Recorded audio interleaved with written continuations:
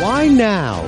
Why have a rash of fatalities at Santa Anita this year become such front-page news that they threaten the very existence of the sport? Haven't there been other such spikes in the past? We'll examine what's different in media today that's led to such attention. Plus, one of the reasons for the fatalities themselves is the relative fragility of the American thoroughbred compared with others around the world. In Japan, racehorses are bred for sturdiness. We'll delve into the mindset of the Japanese breeder and how it differs from the American and European views. It's all straight ahead on this edition of In the Gate. They're in the gates. They're about to move in. They roll out. And they're off. As they move to the top of the straight. It's a hit-bumping finish. This is In the Gate, ESPN's Thoroughbred Racing podcast. My name is Barry Abrams. You can follow me on Twitter at @BAbramsVoice or on Facebook at Barry Abrams Voice. You can also get us on our YouTube channel by searching In the Gate Podcast. You can get us on SoundCloud as well. Get us at the iTunes Store or TuneIn.com. You can get us on that little pink podcatcher app on your phone you might not even know you had. And now you can subscribe to In the Gate in the Listen tab of the ESPN app. For the full In the Gate experience, subscribe now in the Listen tab of the ESPN app. Ralph Branca of the Brooklyn Dodgers became famous for surrendering a playoff-ending home run in 1951. Dennis Eckersley served up an equally legendary home run in the 1988 World Series, but it's probably not the first thing you think of when his name is mentioned. What is the difference between the two? What determines what becomes front-page news and what doesn't? Unless you've been living under a rock, you know that 30 horses died at Santa Anita from the start of their meet in late December through the end of the meet in late June. The firestorm it has created in the media has threatened the very existence of the sport. But Professor Paul von Hippel, who has been a guest on this show earlier this year, pointed out in an article at Thoroughbred Racing Commentary that if you look at the entire year from last July through this June, it actually was one of Santa Anita's safest years. Yes, Santa Anita's 2.2 deaths per thousand starts is above the national rate of 1.7, but the 12-month total of 40 is only one more than the previous year and 30% lower than the 2017-18 season. Now, don't get me wrong. One death is too many. But the point here is that the number the previous season did not elicit all of the hand-wringing and controversy we've seen this year. And that does not even factor in other spikes at other tracks in the recent past. Aqueduct Racetrack in New York had 21 fatalities in the winter of 2017. That got some attention, but not like what we've seen in California this year. Now, obviously, the situation in California and everywhere else has to be worked out by horsemen on the track in conjunction with racing administrators. But another part of the equation is how the message is handled and disseminated. So what we want to do here is give you a primer of sorts on the changing media landscape and what determines which messages become front-page news, how, and why.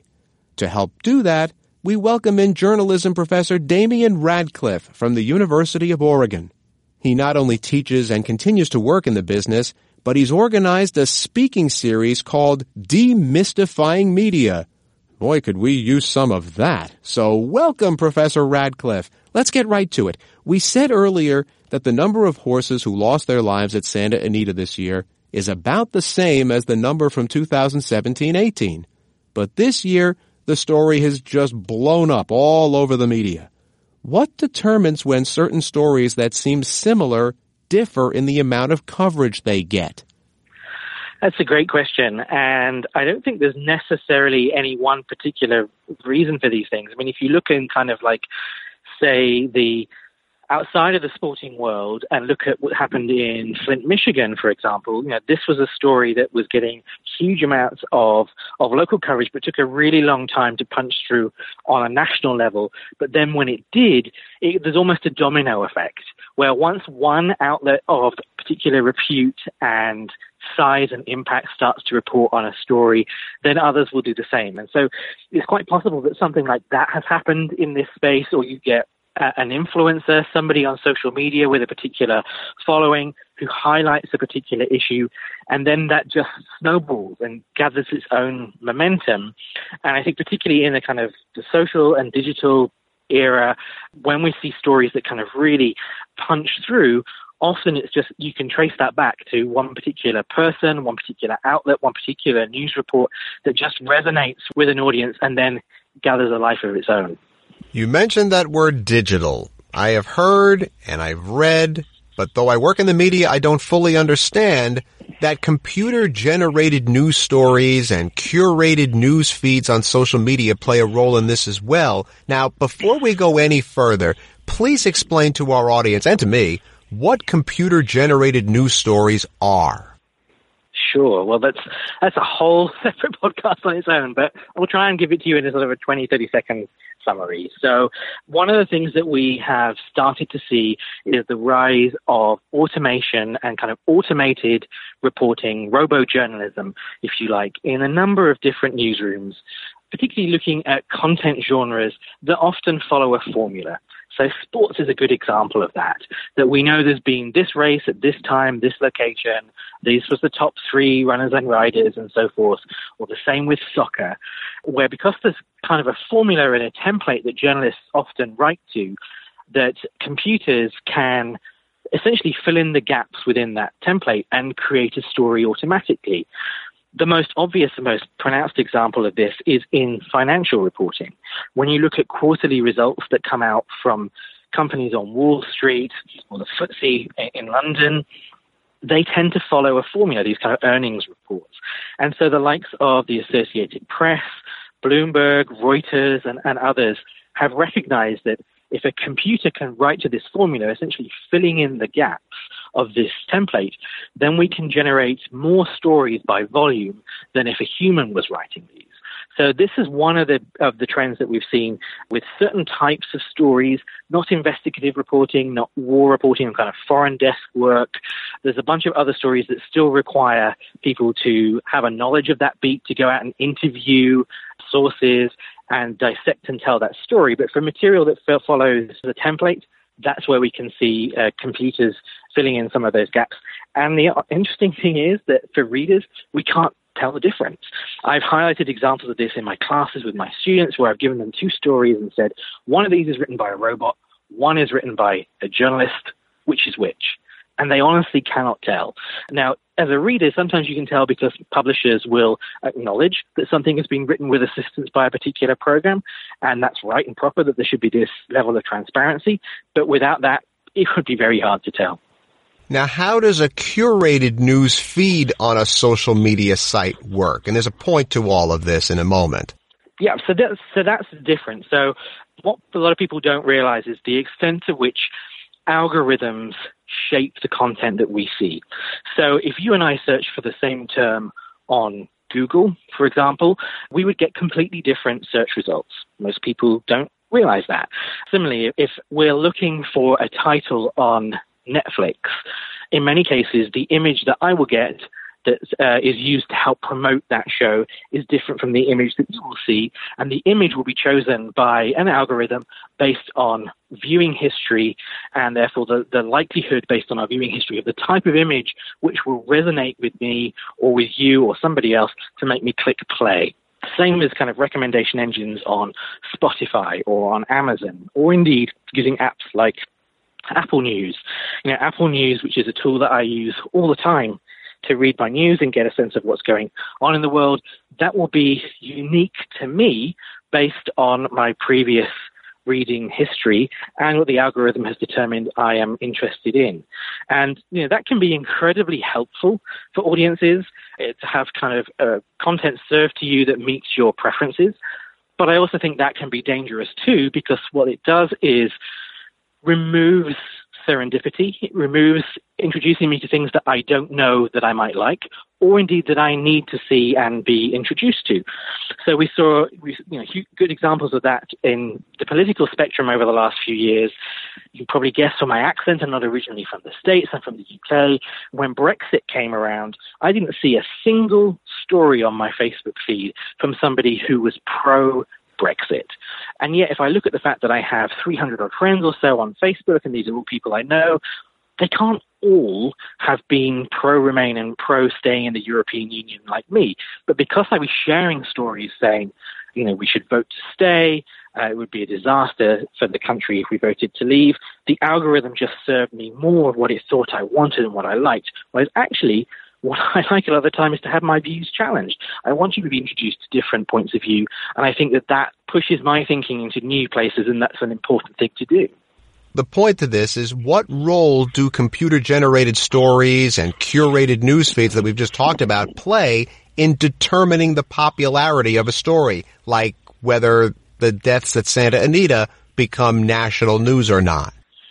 So I think they absolutely do play a role in that, because these algorithms will determine a certain number of people are talking about this, someone you know is talking about it, somebody that you interact with on a regular basis, or they might identify that a certain number of people are talking about this and therefore this story is about to go viral. I mean, that's one of the things that's very interesting in a lot of newsrooms, is using these tools for preemptive means, trying to ascertain, well, what's the story that's going to go big in the next 2 or 3 hours? How do I get a jump on my competitors? How do I get ahead of the curve?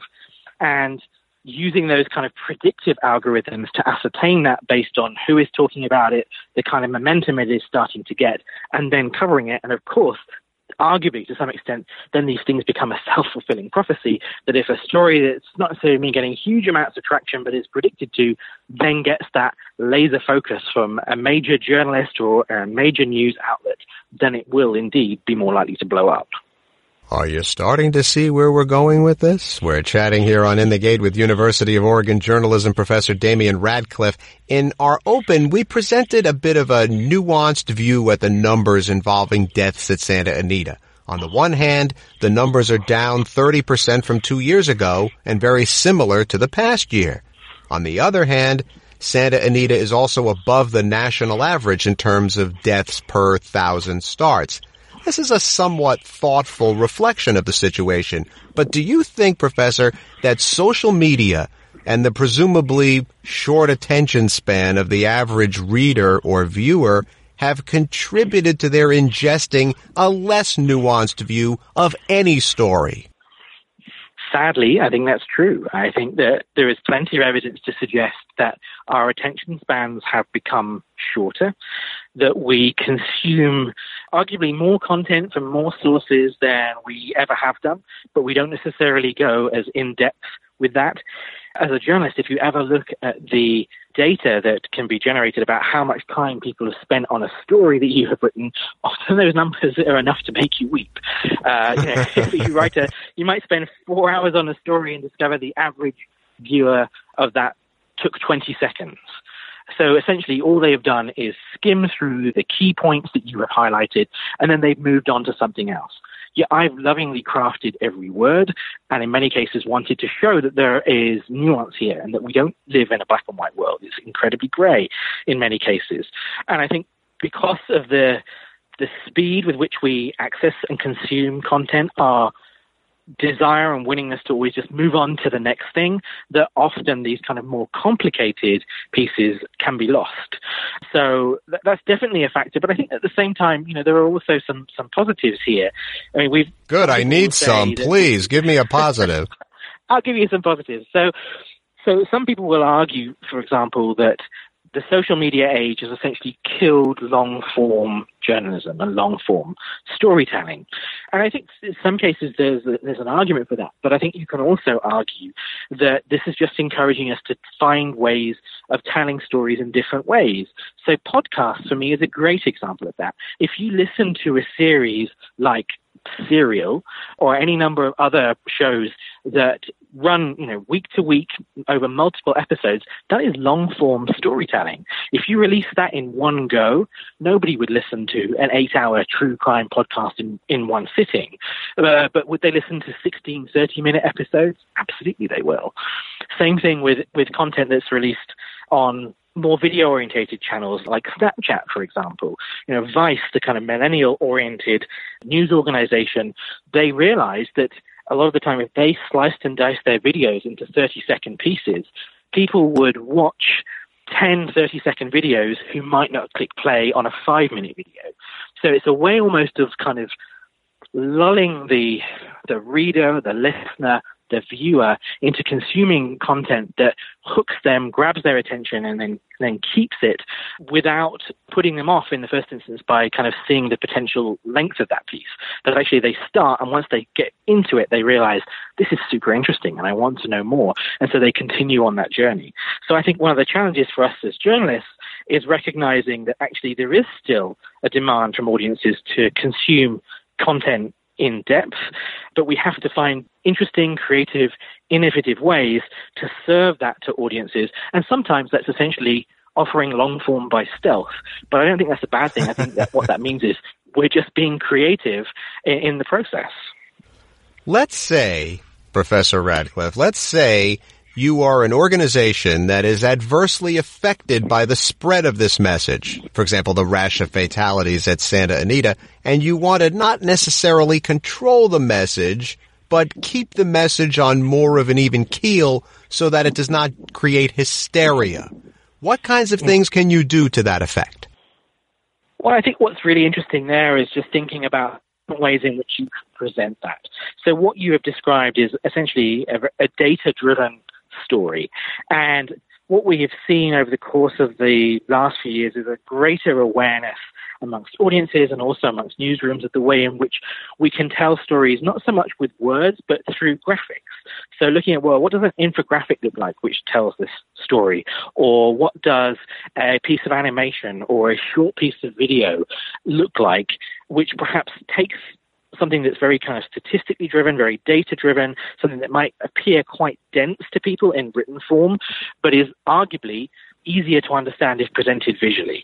And of course that can be standalone or it can be wrapped around the written content, but I think it's recognizing that actually sometimes some of these nuances can be explained really simply. Like, you know, if you had a chart showing the deaths in 2 consecutive years next to one another, that nuance would immediately jump off the page at you in a way that in black and white is perhaps sometimes a little harder to grasp.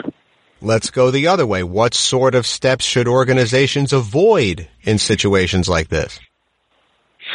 That's a good question. I think perhaps being too defensive. I think tone is important. I think treating the audience as being stupid is something that one should also try and avoid. And I think similarly, despair. I mean, if you think about, you know, there's a lot of kind of doom and gloom that is propagated around our industry. And once you start talking about things in those particular terms, I think it risks becoming a self-fulfilling prophecy. So I think we have to recognize that digital gives us opportunities to tell stories in new and creative ways, to reach out to audiences in a manner never previously possible. And it does mean that the old ways of doing things in many respects become redundant or just need to be changed up and reinvigorated and reinvented. And there are 2 ways of looking at that. You can either put your head in the sand and kind of wish things went back to the way that they were, which is never going to happen, or you can recognize this is an opportunity and therefore try and embrace that as enthusiastically as you can.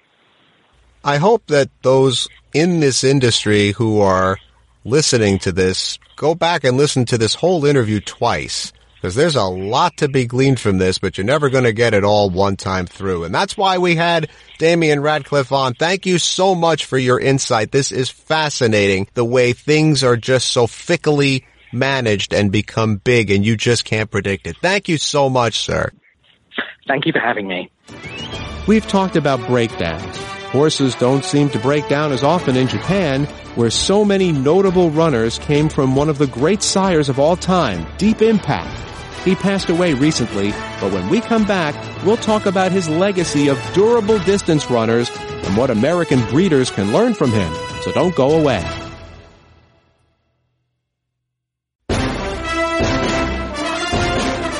Welcome back to In the Gate. We've been talking about the perception, handling, and impact of the message regarding thoroughbred fatalities. But the question still remains, what's causing all of this in the first place? One theory is that the American thoroughbred is more delicate compared to other countries around the world, that Americans are built for speed, and speed also brings fragility, not durability. Underscoring that theory is the recent passing of one of the great sires in all of racing, the Japanese champion Deep Impact, who was 17 years old. Deep Impact has led all Japanese sires in progeny earnings every year since 2012, including 110 stakes winners. Deep Impact is a son of the American champion Sunday Silence. His glory days came in 1989, when major races were held 2 weeks apart, and it was hardly a consideration to skip a Triple Crown race for fear of over-racing a horse. Sunday Silence was sent to Japan to breed, and from him and his most successful son, Deep Impact, comes a large chunk of successful Japanese runners, including Gentle Donna, winner of the Dubai Shima Classic in 2014, and 2,000 Guineas winner Saxon Warrior. In light of the depths at Santa Anita this year, as well as the timely passing of Deep Impact on July 30th, it's appropriate for us to examine the differences in breeding between Japanese and European and American horses. And the BBC's Nancy Sexton wrote a column about that very topic on the Thoroughbred Racing Commentary website. And so we welcome Nancy Sexton here for the first time to In the Gate. You write about how the European and likely American horses are bred for the sales ring, but Japanese breeders are looking simply to breed the best athlete. Explain for our listeners what the difference is. With the sale ring, it's driven by fashion. You're pandering to people's tastes. So you want sort of a horse that will most likely come to hand quicker. That's by a popular sire. And that might not be the most successful sire. You know, a lot of first season sires are popular because they've done nothing wrong yet. And everybody wants to be on the bandwagon. So you're just catering to taste. And it's very hard to predict the market and what it's going to like. But it seems more and more they want to be quicker horses and they want to be sort of 2-year-olds, especially in Europe. Love 2-year-olds, I guess, because you get a sort of better return more quickly, especially with our, we've got terrible prize money here. So there are some really good winner-producing stallions, older stallions that probably fly under the radar a bit. They're just not attractive to the big hitters who want to be seen, I don't know, just spending on the new young thing. That's more or less sort of where I think both markets have headed. Well, what would it mean to breed the best athlete then? I'm trying to think of a good example. With stallions over here, certainly something a horse like Neff, for example, would get very capable of getting good horses. But he's old. If you tried to sell one, you wouldn't get necessarily as much for it as something sort of a bit newer. So the best athlete, yes, you'll be looking at the best cross, the best way of raising it, complementing sort of the sire and the dam together, getting all of that and then something that's saleable is very, very hard to do unless you're using Galileo or Debari or Curlin or Tappet. You need an awful lot of money to probably have all those stars aligned.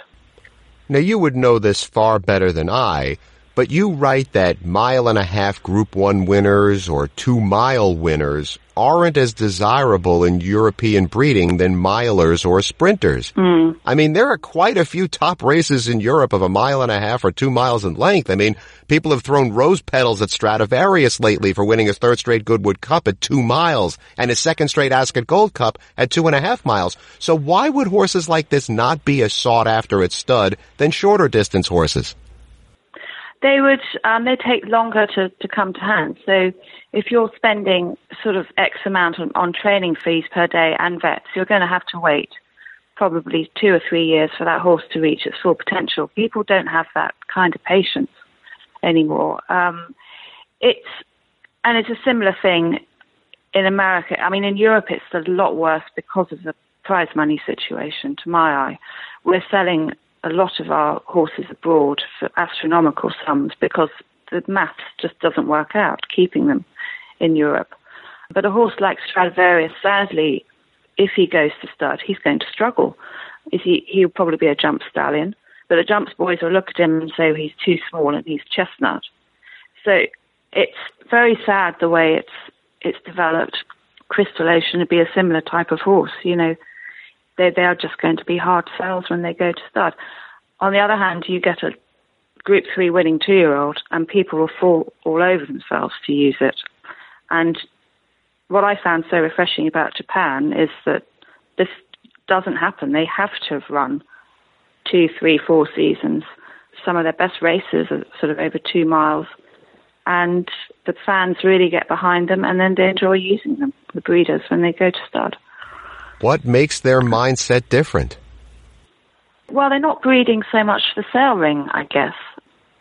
I mean, our sale companies, for instance, would much rather take a Kodiak or take 40 Kodiaks to a sale than 40 by 1.5 mile horse, just because they know they're going to sell better. And then, on top of that, so if you can get it into a sale, that sort of drives breeder behavior and agent behavior. And I'd say that the fan behavior as well. I mean, it's just such a huge sport in Japan, isn't it? The amount of press and the support it gets, the sport gets from the fans, because these horses last longer. Yeah, I'd say it's sort of sale ring behavior probably is sort of driving all this at the moment. We're talking with Nancy Sexton of the BBC here on In the Gate. Now, you started to allude to this, and in your online article, you write of 2 other factors that influence Japanese breeding. So let's take them one at a time. Wealth. In the first half of the 20th century here in the United States, racing was dominated by big families and big operations which bred to race, not to sell, like the Whitneys and the Vanderbilts and the Phippses and Calumet Farm as examples. So you started to allude to it, but how does the Japanese scene compare right now? Well, it's dominated by Northern Farm and Shaddai Farm, so it's dominated by the Yoshida family. You know, they imported Sunday Silence, and now there are 3 brothers that are driving the whole sport out there. I think Shaddai would have, I was lucky enough to see the pre-breaking yard over there, and they would have something like 600 horses go through that system every year. And then Northern Farm had 800. So, I mean, they're the big family in Japan, and everybody's sort of trying to, behind them, they would be trying to keep up with them or use their horses. I know it's very hard for foreign investors to get a license to race. But, I think a lot of our issues, certainly in Europe and in America now with racing, are the lack of these owner-breeders, these big owner-breeder families understand the game, understand giving horses patience, listening to their trainers. And certainly over here, we have very few. Bjorn Nelson would be who owns Stradivarius. He would certainly be an owner-breeder that would fit into that ilk. And of course, we're very lucky to have the Maktoum family and the Queen. She's a massive cog in our industry. Probably people like Charlotte Webber in America, and the Phipps family and Claiborne, and they're still around. Great to see Peter Brandt come back, but it is certainly a worry. When you're looking for the next owner breeder that would be able to give these horses time and enjoy the sport for what it is, rather than making a quick buck. When you talk about the mindset of a culture that wants to see older horses race, are we talking about the owner breeders? Are we talking about the fans, the bettors? Are they putting pressure or not, or as it is not putting pressure, saying we want to see records set, we want to see track records fall and faster horses? Like, where is the mindset and who is driving that mindset? I think it is a fusion between the fans and the breeders. I mean, as we know, the fan base is huge, and they do want to see these horses run. I mean, going to the Tokyo Racecourse, it was a real eye-opener because it was packed. But I remember walking past a room that said beginner seminar, and there were about 50 people in there learning all about racing. They just turned up and they wanted to learn about it. So there is that. And I suspect there's stallion masters, and particularly the Yoshidas, and they're probably very appreciative of that particular fact. And they're standing stallions that they do want to see compete over a range of distances and over a series of seasons. I mean, a horse like Kitasan Black, he won the Japan Cup, the Tenno show, They ranged from 2,000 meters to 3,000 meters, his best performances. So I think fans all over the world want to see horses run longer if they can. And of course, the Japanese thoroughbred is, at the moment, a very tough beast, certainly tougher than, say, the European animal or the North American animal, perhaps. Maybe it's lack of drugs. I don't know. There are a myriad of factors. Where do you see this trend in Japanese breeding and racing going in the coming years in terms of sturdiness versus speed and things like that? It's very interesting because they've been bringing in faster horses like Drofong, Mind Your Biscuits. They've got an awful lot of Sunday Silence blood, and then the need for an outcross is quite urgent. Whether this works and these horses are successful out in Japan, who knows? But they've been given every possible chance at the moment. I can't see it sort of swinging round too much away from those 1.5 mile, 2 mile horses, mainly because those big races all the fans enjoy are over those extended distances. The typical Japanese horse seems to be a sort of resolute galloper with a really good finishing kick, whereas probably, the more American type is a sort of early speed grinder. But it is interesting how the market is starting to absorb a bit more speed now. The first crop of Drofong, it was very well received in Japan recently at the select sale, and I can't imagine, had he stayed in America, that it would be anywhere close to the popularity that he is right now. So I can't see it changing that much, but I can see them becoming more open to, different blood and different types of horses, for sure. Just to stop him breeding to Sunday Silence all the time, which is what they're having to do now. You see a lot of, I think, about 80 horses in the select sale are inbred to him. And he's everywhere, It's a bit like Sadler's Wells and Galileo and Danehill in Europe. The gene pool's become that bit more constricted. Certainly something for our American breeders and fans to chew on a little bit. Thank you so much for that perspective, Miss Sexton. A lot to get out of this. Thank you. Take care. Our thanks to Nancy Sexton and Damian Radcliffe. Horse racing is the sport of kings, as everybody knows, a passion once only for the well-heeled. But lately, we've seen wrinkles designed to help the everyman to get more players on the playing field. We've seen the rise of racing clubs, where for a few $100s, you're effectively the owner of a horse. Some races are for trainers who stable 20 head or fewer, so they're not lopsided battles of resource. Now, New York's run some races for 2-year-olds who've gone to auction and whose selling price is $45,000 or less. We've seen, of course, some low-priced bombs take out their regal opponents, but I'm glad the cost disparity's being addressed. I cannot prove it, but I think American Pharaoh's Triple Crown is a main reason these things have come to be. He motivated people to get involved in horse racing and added footnote to his lasting legacy.